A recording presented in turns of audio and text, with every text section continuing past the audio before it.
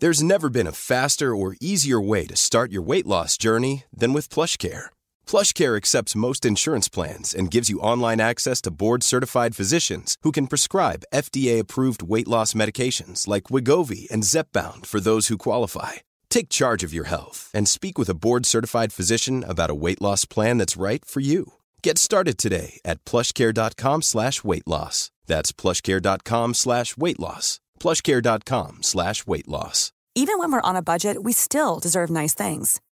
Quince is a place to scoop up stunning high-end goods for 50 to 80% less than similar brands. They have buttery soft cashmere sweaters starting at $50, luxurious Italian leather bags, and so much more. Plus, Quince only works with factories that use safe, ethical, and responsible manufacturing. Get the high-end goods you'll love without the high price tag with Quince. Go to quince.com/style for free shipping and 365-day returns.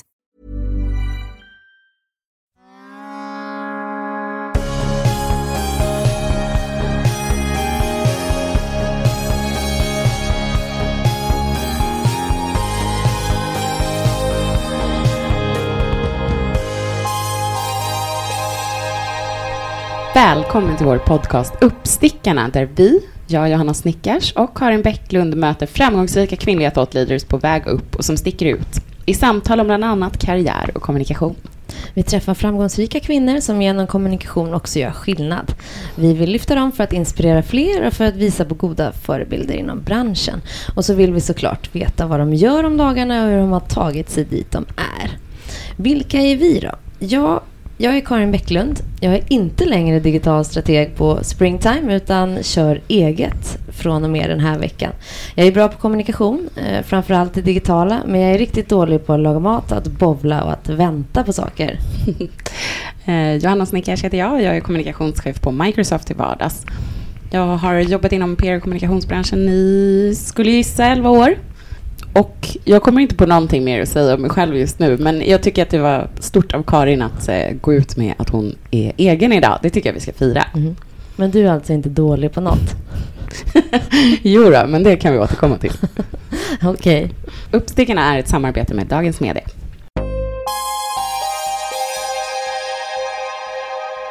Dagens gäst är vd för Difference, som är en del av Reform Society. Hon är ordförande för Rättviseförmedlingen och har en bakgrund som ordförande i Seko. Har jobbat på Unionen som public affairs-ansvarig, på Prime bland annat, för att nämna ett par arbetsplatser. Och det är ingen mindre än Seher Yilmaz som är dagens gäst. Välkommen. Vi är jätteglada att ha dig här. Tack! Missade vi något? Nej, jag tror inte det. Om du skulle berätta om dig själv i ett par meningar, vad skulle du säga då? Jag skulle säga att jag är skåning från Lund. Och att mina föräldrar kom hit som politiska flyktingar. Och att jag nog rätt tidigt fick med mig liksom ett rättvisepatos hemifrån då. Jag brukar tänka på... Jag tror att beskrivningen av mig själv tänker jag väldigt mycket på vilka förutsättningar jag har fått med mig hemifrån. Som inte alltid har kanske varit... som alltid har gynnat mig. Jag tänker på att jag är uppvuxen i ett arbetarklasshem. Jag har utländsk bakgrund. Jag är kvinna. Jag tänker på de sakerna när jag tänker på så här, berätta om dig själv. Mm. För det är allt det där är saker som har gjort mig till den jag är idag. Mm. Sen om jag ska prata om vem jag är idag. Ja, jag är ju de där titlarna, men jag är också mamma till Maud på snart 16 månader. Och typ så. Nu är jag mamma. Det känns som att det är det som upptar min vardag utöver jobbet. Kan du identifiera dig med den rollen? Jag hade lite svårt nämligen. Inte riktigt än, faktiskt. Jag tycker att det är svårt att tänka sig. Jag är mamma. Jag vet inte heller vad det är. Det känns väldigt vuxet. Jag är inte helt övertygad om att jag är vuxen ännu. Nej. Så, nej, faktiskt inte helt. Sen kan jag tycka att det är supermäktigt. Det är nog det mäktigaste jag har gjort. Att få bli förälder. För det är man för alltid. Mm. Det är coolt. Det är nog det enda jag kommer att göra som är beständigt hela mitt liv. Mm. Det är sant. Jag brukar prata om vuxna som riktiga vuxna och jag är en låtsasvuxen. Ja, men så är det nog. För jag tycker ju inte heller att jag är ungdom, vad nu det är. Men så. Tyvärr inte. Inte riktigt vuxen. Exakt jag så. Tänker bara på den här Britney Spears-låten nu. Vilken då? I'm not a girl, but not just a woman. Ja, sidospår. Hur kom du dit du är idag då? Jag gjorde nog det genom att jobba dubbelt så hårt som många andra och med hjälp av en hel del bananskal längs vägen. Mm. Ni vill kanske att jag berättar mer? Nej, men för mig har det varit jätteavgörande vilka personer jag har mött längs mitt liv. Så är det väl för de allra flesta. Allt ifrån lärarna som trodde på mig till beslutet mina föräldrar fattade innan jag började skolan om att de skulle flytta till Lund från Arlöv där vi bodde innan dess. För att de tänkte vi måste till en universitetsstad. Sen var det ju ändå inte så att jag växte upp liksom i ett universitetssammanhang eller med akademiker för det. Men de tog liksom ett viktigt steg där i vårt liv som förändrade på något sätt förutsättningarna för mig. Så. Och de ligger ju väldigt nära varandra ändå, Arlöv och Lund.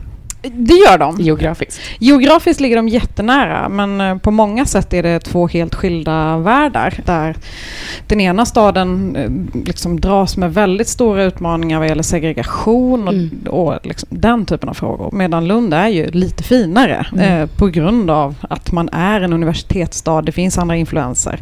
Sen är jag ändå uppvuxen i liksom ett miljonprogramsområde och har gått i en skola med väldigt stor bredd på var eleverna kom ifrån. Men fortfarande så var det nära känslan av akademi, även om vi inte var en del av det. Mina föräldrar har inte pluggat liksom. Så.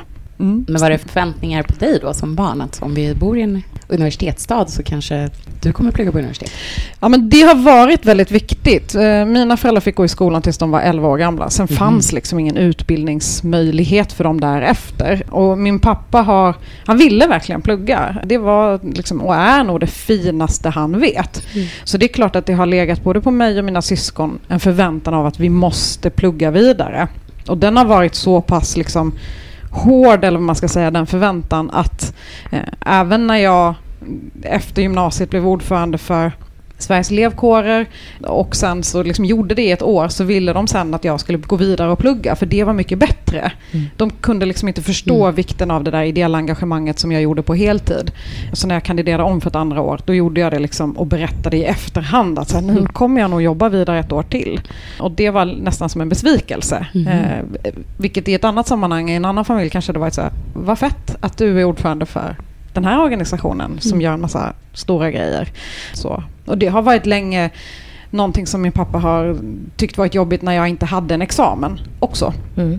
Jag pluggade, men sen så blev jag liksom aldrig riktigt klar. Jag saknade 5 poäng och så liksom låg det där och skvalpade och hände ingenting. Och så liksom fortsatte karriären och min pappa var hela tiden rädd för att någon skulle komma på mig och allt skulle försvinna. Jag hade ju aldrig sagt till någon att jag hade en examen. Det är en grej man ljuger. Men det var inte på de premisserna jag liksom anställdes eller fick uppdrag. Så sen pluggade jag in en sista termin samtidigt som jag gjorde det var nog höstterminen för något år sedan.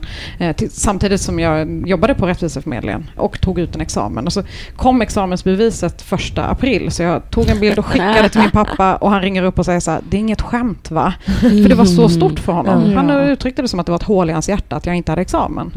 Så då fick jag göra det för hans skull. Ja, precis. Ja, men det var ju fint gjort. Jag har också ett antal poäng som ligger kvar och skvalpar. Har du fått höra att det är hål i dina föräldrars hjärta? Jag tror inte mina föräldrar skulle veta om jag hade en examen eller inte. Vissa har det bra. Men visste du hela tiden vart du ville eller vad du ville göra? Nej, och jag vet nog fortfarande inte vad jag vill göra. När jag var liten hade jag en idé om att jag ville antingen bli advokat eller journalist. Jag tror att det kom väldigt mycket utifrån att jag hade en idé om att jag ville argumentera för saker som var viktigt. Sen blev det inte någon av de karriärerna. Men kanske den här idén om att argumentera och liksom föra en talan för någonting som är viktigt, det ligger ju kvar. Men det blev ju varken jurist eller... Vad tog du examen i då? Statsvetenskap. Den här väldigt specifika utbildningen. Ditt driv då? Var kommer det ifrån? Mycket hemifrån. Jag är verkligen uppvuxen med att kämpa för det man tror på. Att ser man någonting som inte stämmer, då måste man göra någonting åt det. Oavsett om det handlar om vilken skolmat man har och tycker att det borde bli bättre av någon anledning. Eller om det handlar om jämställdhet eller om jämlikhetsfrågor på ett större plan. Så mycket hemifrån. Det politiska drivet kommer därifrån, men också drivet om att på något sätt försöka göra saker bättre hela tiden för oss själva. Jag menar, mina föräldrars enda drivkraft har ju varit att de måste se till att deras barn får bättre förutsättningar än vad de själv fick. Och det är klart att det ligger i mig också. Att jag måste hela tiden arbeta för att jag ska få bättre förutsättningar än vad jag kanske har fått med mig hemifrån. Och att mitt barn ska få ännu bättre förutsättningar än vad jag hade från början. Men har dina syskon samma driv då? Eller är det bara du som har? De andra har inte det politiska drivet, men däremot så finns det ju absolut en idé eller en tanke om att så här, vi måste se till att ta de chanser vi får och att skapa bättre framtid för våra barn. Nu, vi är 3 systrar och en lillebror. Och vi systrar har fått barn och min lillebror pluggar fortfarande. Så det är oklart vad som ska bli av honom. Liksom. Men den saken finns nog där. Sen definierade vi det på olika sätt. Vad är att ge förutsättningar? För min lilla syster har det varit att flytta till Skellefteå och ha tid med familjen. Medan för mig har det varit att vara i en ankdamm i Stockholm i vissa avseenden. Ja. Hur planerar du att föra över det här drivet till ditt barn då? Och är det viktigt? Det är viktigt utifrån perspektivet att hon inte ska ta det för givet. För hon kommer nog, om allt går som det gör just nu i vår familj, så kommer hon väldigt sällan behöva känna så här: jag har inte tillträde till det här rummet, eller jag får inte göra de här sakerna för vi har inte råd, eller mina föräldrar kan inte hjälpa mig med läxan för de kan inte svenska ordentligt eller förstår vad det nu än kan vara. De sakerna kommer hon kommer aldrig behöva ställa sig själv de frågorna. Och då gäller det för oss att förklara att det där är inte självklarheter. Och att hitta sätt för oss att berätta det på riktigt, och att hon får vara med och på något sätt bestämma över saker som gör att hon förstår att saker handlar om prioriteringar eller liknande. Så jag tror aldrig faktiskt hon kommer kunna få den drivkraften, men hon måste få förståelsen att hon är privilegierad och att det kommer för att jag har gjort en massa saker i mitt liv. Det där är inte självklarheter. Så. Jag hoppas att jag vet ju inte, men jag hoppas att hon aldrig tittar på mig och säger så här: får vi inte åka på 2 semester den här året? Det skulle göra mig knäckt om hon tycker att vissa saker är så självklart att hon borde göra dem helt enkelt.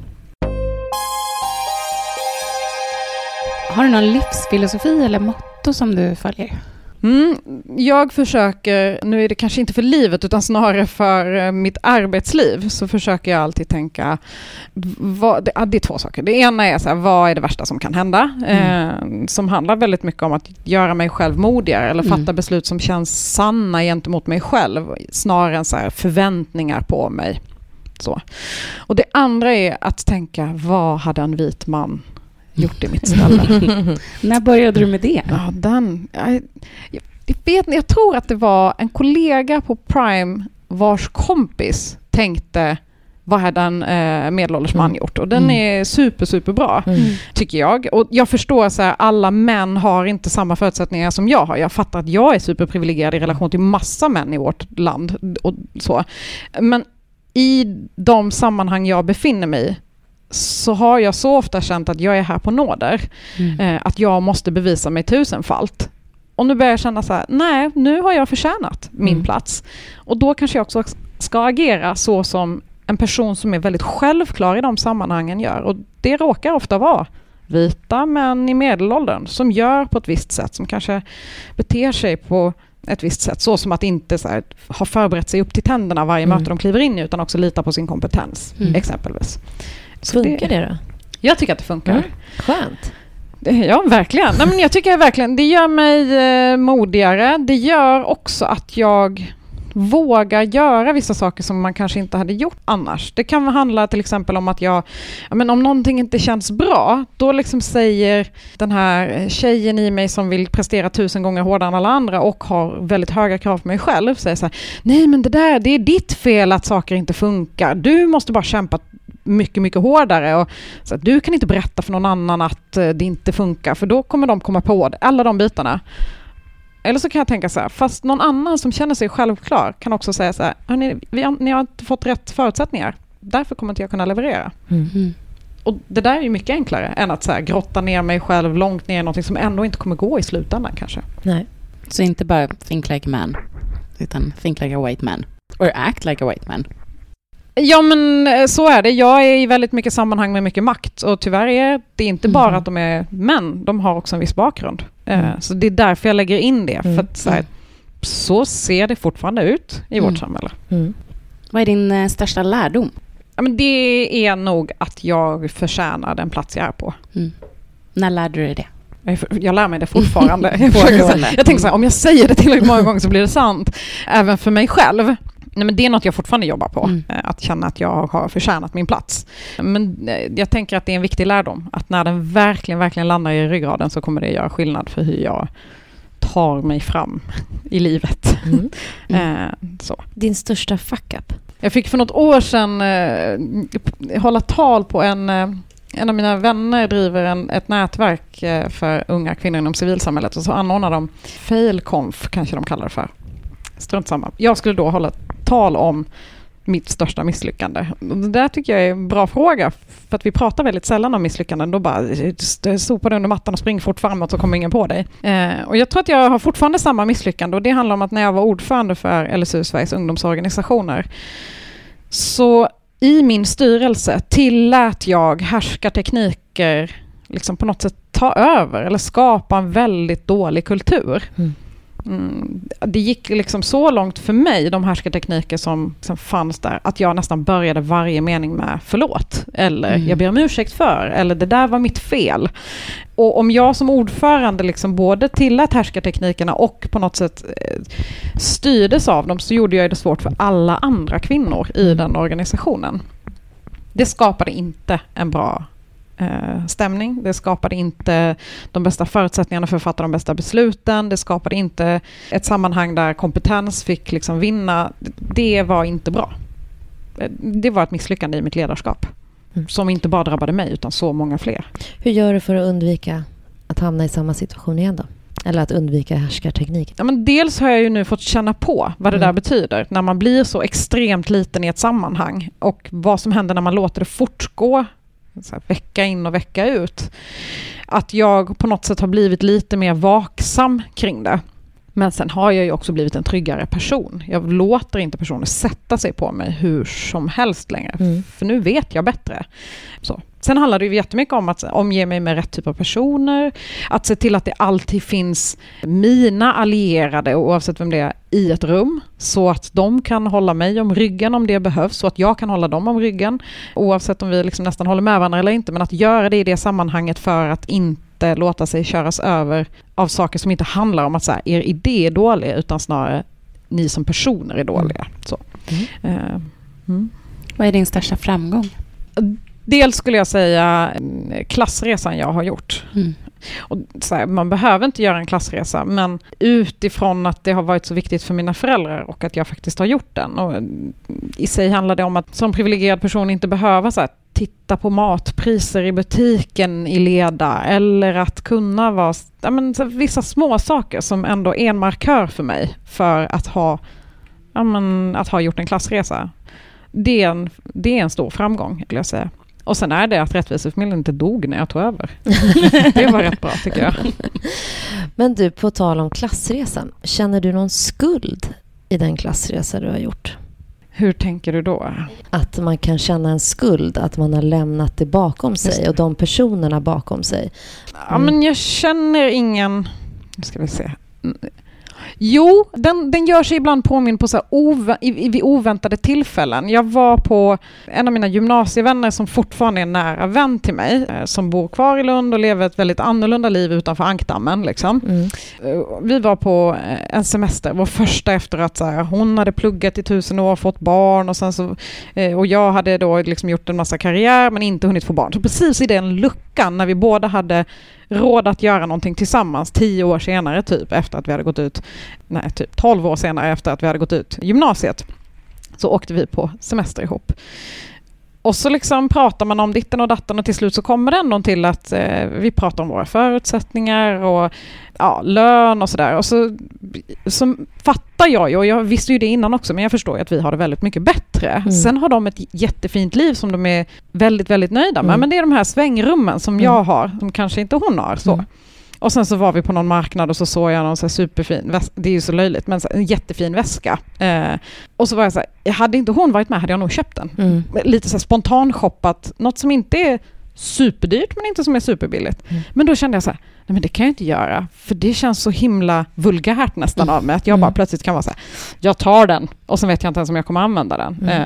Så det är klart, ibland kan jag känna så här, men det jag tycker är svårast med min klassresa som jag har tänkt på allt mer på sistone är att så här, mina föräldrar ville verkligen att vi skulle bli liksom väl etablerade i Sverige, göra klassresor, alla de bitarna.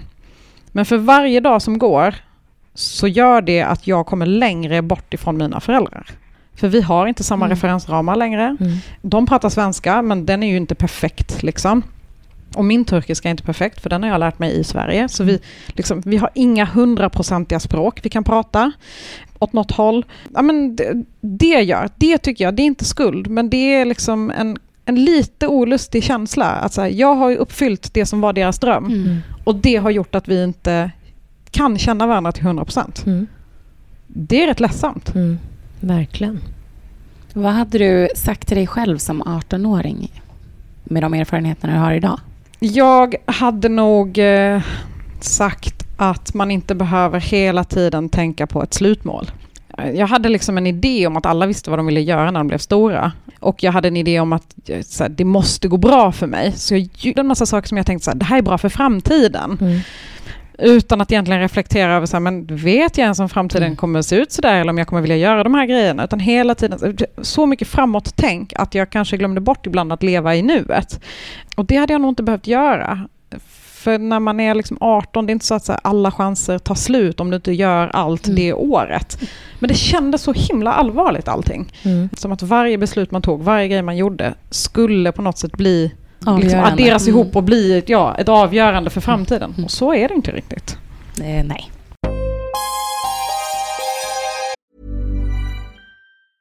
Many of us have those stubborn pounds that seem impossible to lose, no matter how good we eat or how hard we work out. My solution is PlushCare.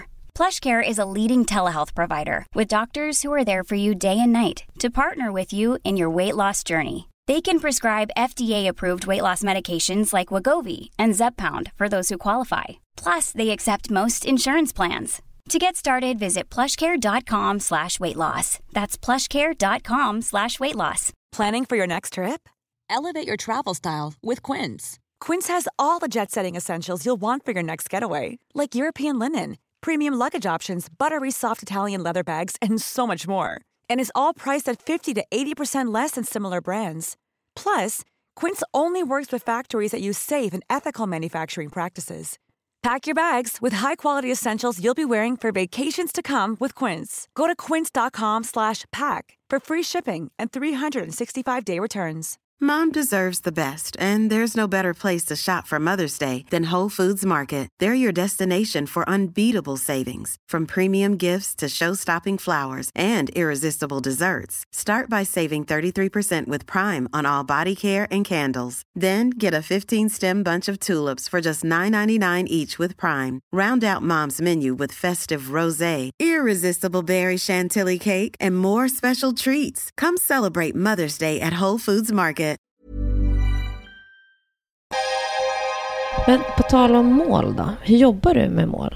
Och vad har du för mål? Nej, men jag har inga mål. Nej, men jag liksom, jag vet inte. Jag fick en gång höra av en rekryterare att så här, tänk inte på vad ditt nästa jobb ska bli. Tänk på vad det nästa ska bli. Och så väljer du ett jobb utifrån det, ditt nästa jobb. Och jag säger, jag vet inte vad jag gör nästa vecka. Det är så.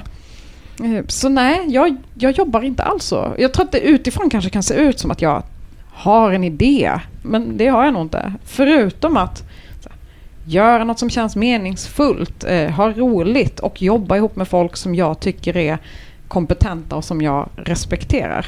Och att inte jobba ihjäl mig, det är ett mål. Det är ett mål. Men det är ju liksom... Vad är framgång för dig då? Just nu tänker jag återigen, och det här är från en privilegierad plats, men att framgång för mig just nu är att jag kan jobba för att leva och inte tvärtom. Mm. Och då i dina mått mätt så är du framgångsrik? Ja, det skulle jag absolut säga. Om det är det som är parametern, ja. Vad vill du bli bättre på? Just nu vill jag bli bättre på så här väldigt hands-on grejer. Jag vill till exempel bli bättre på sånt som varumärkesstrategi. Hur gör man en sån? Jag skulle jättegärna vilja bli bättre på när man leder en process att sammanfatta processen så att alla är med. Så det är väldigt så här konkreta, egentligen inte så här, det är inte omöjliga saker att lära sig. Men jag har inte lärt mig den. Så det skulle jag vilja. Hur ska du bli bättre? Ska du gå en kurs eller har du kollegor som du tänker att... Ja, men varumärkesstrategi har jag en kollega som jag nu ska börja jobba lite närmare med för att lära mig mer om. Så. Och dessutom är den här kollegan duktig på processer, har jag hört. Och processledning. Så då slår jag 2 flugor i en smäll. Ja, men jag håller med. Processledning tycker jag själv är lite klurigt. Ja, folk tänker att det är väldigt enkelt. Att man bara säger, nu gör vi en övning. Men det svåra är ju sen att så här... Okej, vad blev konklusionen? Hur kom vi överens? Hur går vi vidare? Och den glöms ofta bort. Utan man är så här, alla idéer har kommit upp på whiteboarden. Då är vi färdiga. Man bara, nej, det är ju typ det lätta. Det svåra är att... Ja. Man workshoppar sig till det. Vilka förebilder har du? Inte så många specifika personer. Jag tycker att det brukar variera. Men just nu så är det egentligen typ alla människor som... I de här tiderna av liksom polarisering och normalisering av rasism och liknande. Alla de personer som står upp för alla människors lika värde på riktigt. Som orkar stå emot förskjutningen. De är hjältar. Har du några namn på några av dem? En person som jag ofta återkommer till är Alexandra Pascalidou. Hon har ju stått still i sina liksom värderingar och åsikter ända sedan hon körde igång med allt. Har du någon mentor då? Eller är du någons mentor? Jag har en lite informell mentor, en person jag träffar lite då och då. Det är Amelie Silverstolpe som jobbar med Öppna dörren på Axe Foundation. Och just nu är jag inte mentor till någon. Jag har varit. Det är också fett. Men framförallt, jag tänker att jag har ett litet nätverk människor runt omkring mig där vi nästan är som mentorer till varandra. Det är inte ett mentorskapsprogram eller liknande, men där vi stöttar och peppar och ger råd och tänker tillsammans. Är det formella nätverk eller? Nej. Är du med i något nätverk? Inte just nu. Nej. Jag har gått en massa olika program och sådär. Och det har varit jättebra tycker jag. Men just nu inga formella nätverk. Har du någon gång fått ett karriärtips som har hjälpt dig? Och inte den där rekryteraren då? Nej. Nej, inte vad jag kan komma på faktiskt. Nej. Ja, men i och för sig, så här, Amelie, jag stod inför vid något tillfälle, henne har jag träffat till och från i en hel del år. Och vid något tillfälle när jag stod inför att så här, fundera kring vad jag vill göra, tror jag, så sa hon att jag borde fundera på vad som är riktigt viktigt i mitt liksom, karriärs liksom, nästa steg eller vad jag ska göra om dagarna. Och att det fick vara hur stort eller hur litet som helst. Och då kunde jag till exempel formulera för mig själv att men det är viktigt för mig att jobba någonstans centralt.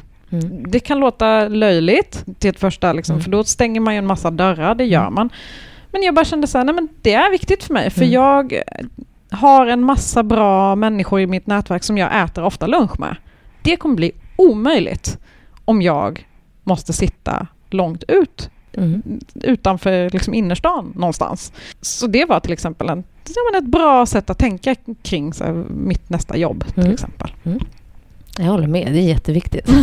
Men det är lätt att glömma bort i liksom karriärstänket. Då är det mycket så här, vilken typ av roll och så. Men hon var så här, men ur alla aspekter. Och då var det så här, en sak som landade hos mig till exempel. Ja. Har du något lifehack? Typ hur du får din vardag att gå runt eller ditt liv? Ja, jag har det sedan ett par veckor tillbaka. Jag tycker inte om att laga mat. Min man gör det. Han tycker om att laga mat. Men vi hinner ju liksom inte längre. För det ska hämtas ett barn och så har man typ en kvart innan hon river stället liksom, när vi kommer hem. Så då kom jag på, enligt mig själv, den briljanta idén att göra så här matlistor. Det låter ju väldigt enkelt såklart. Men då har vi gjort en månadslista vad vi ska äta varje dag. Det gör dels att vi inte äter samma rätt om och om igen, utan då blir det så här en rätt en gång i månaden. Det är bra, det blir variation.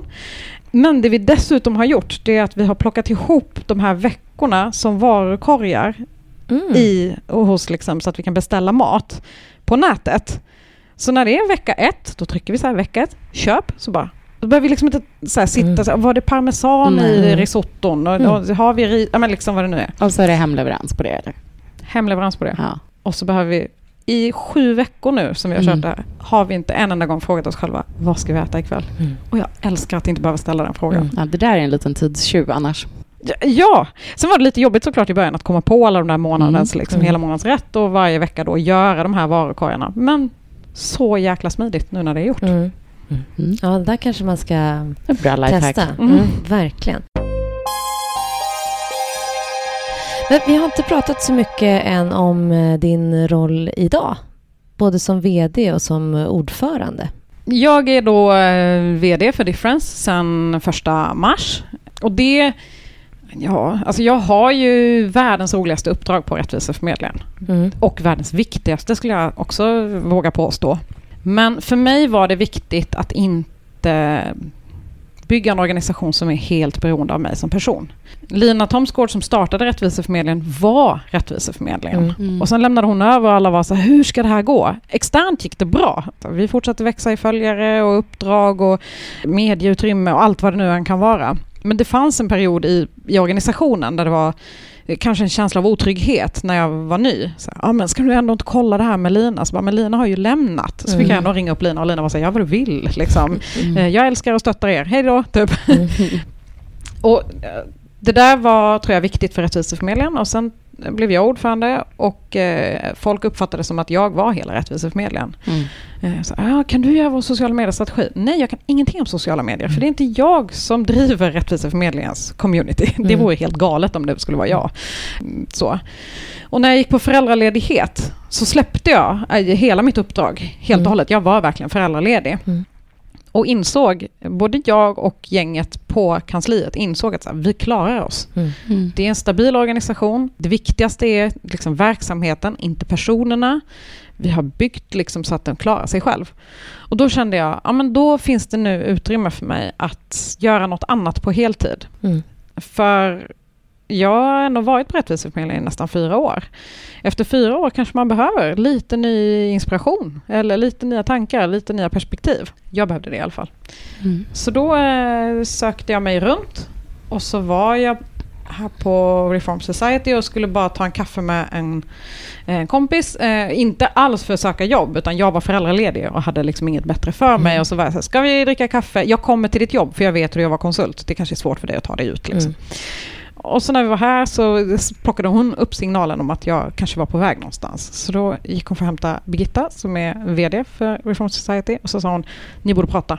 Och så började vi prata. Och så visade det sig att de hade en idé om att starta någonting nytt. Ett icke-vinstdrivande bolag som skulle jobba med liksom samhällsförändring och initiativ som hade samhällsnytta högre än kundnytta. Så då landade det att jag skulle få leda den verksamheten helt enkelt. Så det är det jag gör idag. Och startat upp också? Och startat upp. Jag har liksom aldrig varit med och startat upp en verksamhet. Det är svårare än vad jag kanske trodde. Lite så här naivt och bara, det här löser väl sig. Och metoden vi vill liksom göra initiativ på är också svårare än jag tror alla här förväntade sig. Tanken är att man alltid ska vara flera aktörer som går samman och nästan lämnar lite sitt varumärke åt sidan och starta någonting nytt. För gör man det och lägger någonting utanför organisationen så kan man också driva saker som organisationen kanske inte själv är redo att driva. Eller som av någon anledning man inte klarar av, vad det nu än kan vara. Och det där är svårare än vad jag trodde först. Jag var så här naiv. Jag bara, men gud, det är klart att alla organisationer och bolag vill gå in och starta nya initiativ som gör samhället bättre. Och så kommer man ändå tillbaka till det där ordet kan inte vi använda på vårt företag. Så bara, men det är inte det viktiga. Nu ska vi förändra samhället. Liksom. Eller den där men så det är härligt naiv. Och fortfarande försöker behålla den. Annars blir man ju nedslagen. Liksom. Ja, så. Hur viktigt är det att det är icke-vinstdrivande? Jag tycker att det är jätteviktigt. Annars blir det inte trovärdigt. Annars är det så här, men då är det ju konsulter som fortfarande säljer konsulttjänster. även om Reform Society är ett härligt bolag och kollektivavtal och alla de där grejerna, så är det fortfarande vinstdrivande bolag. För trovärdighetens skull. Jätteviktigt för trovärdighetens skull. För om jag ska säga till alla andra att så här, nej, men nu lämnar vi era varumärken åt sidan, eller det här blir liksom inte en kommunikationsplan eller strategi till er, utan det här blir någonting annat, då måste vi visa att det är på allvar. Och då behöver det vara icke-vinstdrivande. Och Reform Society behöver gå in med resurser i det själva också. Får du prata om någon kund eller någonting ni har gjort så att du kan ge ett exempel? Ja, absolut. Innan jag ens hann börja tänka så här, hur bygger vi det här bolaget? Hur ser affärsplanen ut? Alla de bitarna, så fanns det redan en idé på ett första initiativ. Så då har vi dragit igång Difference tillsammans med Rädda Barnen, Fanzingo, Sveriges Stadsmissioner och Hope har dragit igång ett initiativ som heter Mer gemensamt, som handlar om att minska polariseringen i debatten kopplat till frågor som handlar om inkludering och mångfald. Och det, liksom, vi gjorde det som en start strax innan sommaren. Vi skrev en rapport om svenskarnas värderingar kopplat till frågor om människor på flykt och liknande för att visa på en nyanserad bild. Jag höll ett seminarium i Almedalen och så vidare. Och nu börjar egentligen det viktiga stora arbetet. Vi ska jobba liksom 4 år framåt här för att bygga en hållbar och liksom långsiktig rörelse som skjuter tillbaka normaliseringen av rasism. Helt enkelt. Den lilla. Den stora lilla frågan. Ja, men det låter ju fantastiskt. Jag hoppas att det går jättebra för er, för allas skull. Men du pratade om dig själv tidigare också, det här personberoendet. Och hur ser du på dig själv som personligt varumärke? Det skulle kännas så konstigt om jag har en strategi för mitt personliga varumärke. Det har jag inte. Jag går liksom inte omkring och tänker på att jag har ett personligt varumärke. Men jag förstår ju att jag har det. Så jag förstår ju att det kommer med vissa saker eller vissa förväntningar på mig som man måste uppfylla. Till exempel skulle jag aldrig kunna... Jag tror att jag aldrig mer, i alla fall i en nära framtid, kan till exempel rekrytera mina kompisar utan att först ha gjort en riktig rekryteringsprocess. För det är inte rättvist. Och jag är ordförande för Rättviseförmedlingen. Och det kommer jag nog vara i mångas minne rätt långt framöver, även om jag skulle välja att sluta en dag. Så den typen av saker kommer det ju med. Om vi har flytthjälp när vi flyttar, då måste de ha kollektivavtal. Jag vill det också, men det är också en del av mitt varumärke att det ska vara rättvist. Så. Även när man spelar spel med dig då? Ja, jag är skitdålig på sällskapsspel, så alla andra kommer vinna ändå. Det känns jävligt rättvist, tycker jag. Härligt. Men du har ingen strategi då för hur du kommunicerar eller var du syns? Nej, det har jag inte. Inget jag tänker på. Men sen du fick barn då? Hur tänker du i dina sociala kanaler? För jag vet att jag såg att du skrev nu kommer jag ägna det närmsta året åt bebisbilder. Ja, men och det är mycket bebisbilder i mitt flöde. Inte lika mycket som min man, får man sen säga. Nej, men jag lägger ut bilder på min unge. Så här, ur en tanke om vad gillar mina följare, så förstår jag att de inte är så himla intresserade av mitt barn. Hon är skitgullig så jag får många likes. Så, det är inte så himla viktigt. Det är mer så här, man bara, här är hon, har ni sett världen? Liksom. Så. Jag får som minst interaktioner när jag lägger ut bilder på min man. Han är totalt ointressant. Han är liksom inte gullig. Han är ingenting. Han uppfyller ingenting i mina kanaler, förutom att det är till för mig då. Ja. Så han är inte med som 8? Nej, han har faktiskt fått stryka lite. Han är med i stories. Ja, precis. Påverkar inte engagemangsgraden. Nej. Men det är klart att jag vet att jag har en plattform och att om jag behöver säga något så vet jag att det kommer att höras och lyssnas på. Sen gör jag det inte för att please people, utan det är snarare så här, jag känner någonting och då vill jag skriva om det. Så jag använder ju också mina kanaler för att vara en röst utifrån det jag tror på. Målgrupp då? Har du någon sån? Nej, jag misstänker att det är samma typ som Rättviseförmedlingens målgrupp. För det var ju efter Rättviseförmedlingen klev in i mitt liv som jag också fick följare som inte var så här mina 17 närmaste. Liksom.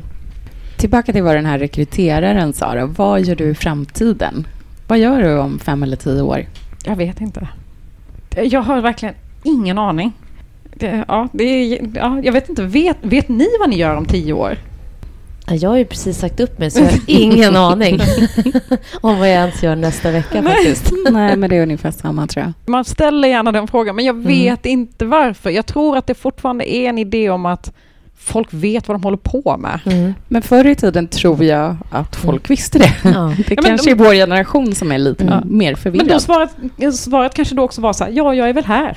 Ja. Alltså, eller jag har blivit chef kanske. Ja, men exakt, men det är fortfarande jobb. på samma ställe. Men så här, man bara, här är en platt organisation, jag är vd för en liksom, jag har ingen aning. Nej. Och nu kommer det ju nya tjänster som man inte ens fanns för något år sedan. De kommer jag nog inte få. Statsvetare. Jag tror inte att det är så nya tjänster inriktat. Men hur vill du se tillbaka på ditt liv då, om vi säger den istället? Jag vill se tillbaka på mitt liv och tänka så här, jag står upp för mina värderingar i allt jag gjorde. Det är nog det viktiga liksom. Och inte jobbade ihjäl mig utan prioriterade familjen. Hur gör du med den balansen? Ja, just nu är den väldigt enkel. Jag räknar ju timmar liksom på jobbet. Rapporterar timmar. Då är det väldigt tydligt när det inte går ihop. Men jag tror också att det finns en bild av att jag har jobbat jättemycket. Det har jag inte. Jag är liksom varken på Rättviseförmedlingen eller där jag är idag eller innan dess. Jag jobbar inte ihjäl mig. Jag tycker inte att det är värt det. Då är jag hellre bra på de timmar jag jobbar. Och sen får det väl vara nog liksom. Men hur vågade du det då? Innan du blev sätta gränserna. Det du är idag. Okej, det gjorde jag ju kanske inte då när jag var 18 år och ordförande för Sveriges elevkår. Men då var jag liksom ung och oerfaren och så fick jag lära mig hårda vägen att säga, nej, Stockholm blev stort, jag kände ingen och det var ju för att jag inte hade något privatliv. Liksom. Så. Sen underlättade det att jag var fortfarande ordförande för Sveriges ungdomsorganisationer när jag började jobba på Prime. Så när någon sa så här, kan du göra det här på helgen? Så sa jag, nej, då är jag styrelsemöte. Så jag kunde liksom inte. Och sen var jag det liksom mitt första år på Prime, som egentligen är det kanske året man jobbar hårdast, när man är ny i branschen och ung. Då kunde inte jag ta på mig mer än mina 40 timmar i veckan, liksom, more or less. Och så vande sig alla i omgivningen att hon tar inte på sig mer än det. Så till slut, alltså grejen är också, folk slutar ju fråga till slut. Om man tackar ja hela tiden så kommer ju folk fortsätta fråga. Jag sa bara nej. För att det fanns inga fler timmar på mitt dygn än mitt ideella uppdrag och mitt jobb. Och sen när det ideella uppdraget fasades ut, då förväntade sig folk ingenting annat. Sen handlar det också om att söka sig till platser med goda värderingar. Så här, nu jobbar jag på en byrå, men byrån har kollektivavtal. Allting är reglerat och man håller det högt. Då jobbar inte folk ihjäl sig som regel. Sen är det klart att det kan hända ändå.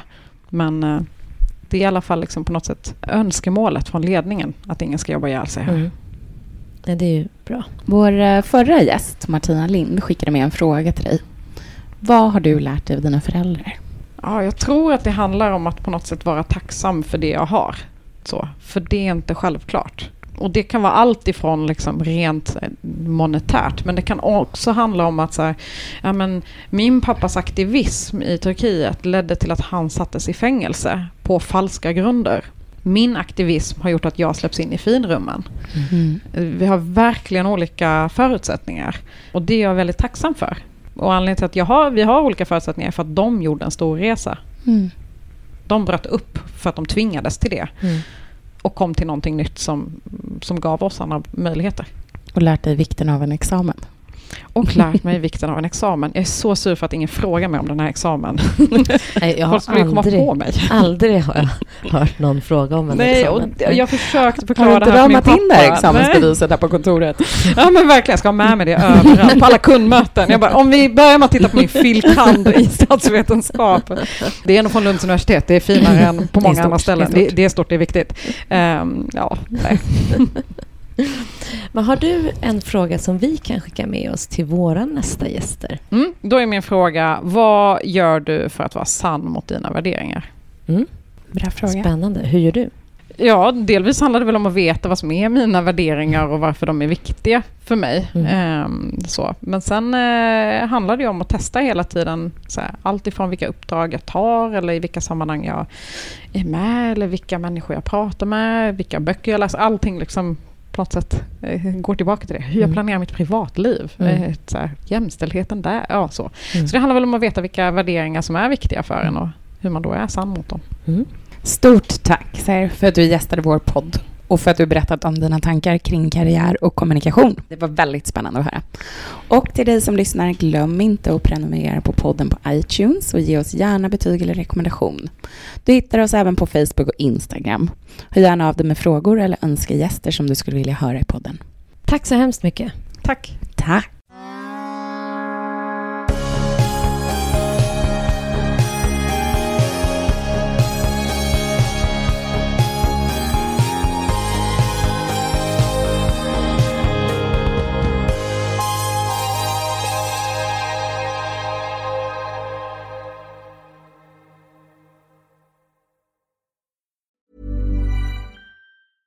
Even when we're on a budget, we still deserve nice things. Quince is a place to scoop up stunning high-end goods for 50 to 80% less than similar brands. They have buttery soft cashmere sweaters starting at $50, luxurious Italian leather bags, and so much more.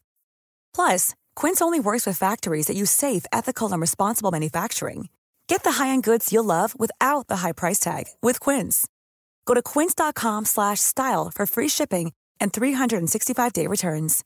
Imagine the softest sheets you've ever felt. Now imagine them getting even softer over time. That's what you'll feel with Boll & Branch's organic cotton sheets. In a recent customer survey, 96% replied that Boll & Branch sheets get softer with every wash. Start getting your best night's sleep in these sheets that get softer and softer for years to come. Try their sheets with a 30-night guarantee. Plus, get 15% off your first order at bollandbranch.com. Code BUTTERY. Exclusions apply. See site for details.